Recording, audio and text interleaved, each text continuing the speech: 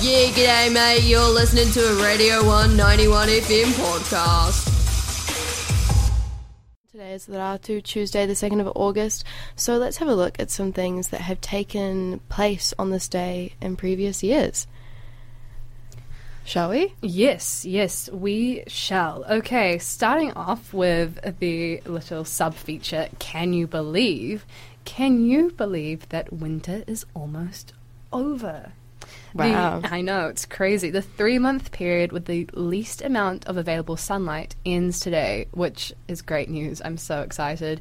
Compared to the shortest day of the year, which was the 21st of June, Dunedin and the rest of the the South Island, the sun is now rising 24 minutes earlier and setting 33 minutes later, so we get a total of 57 extra minutes of sunlight. So, you know, wear your sun hats. Better slip, slop, slap. Yeah. That number's only going to get bigger.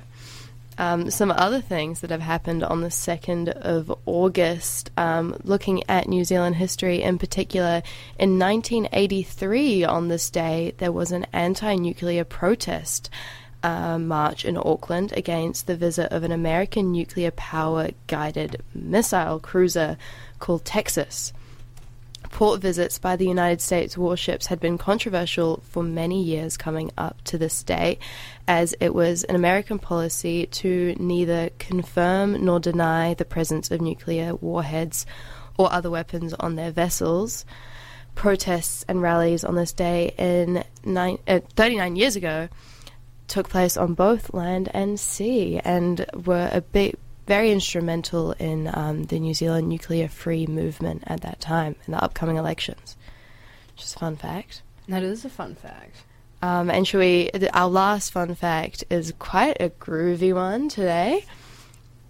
Yes, it is. On the 2nd of August, somebody quite famous legally changed their name. Do you know who Robert Allen Zimmerman is commonly known as? Well, I do now, since we discussed this before we went on air, but before that, no, I did not. Well, it was Bob Dylan on this day in 1962, legally became Bob Dylan, the name with which he is a world-famous musician, a major figure in popular culture, and has had a career spanning over 60 years.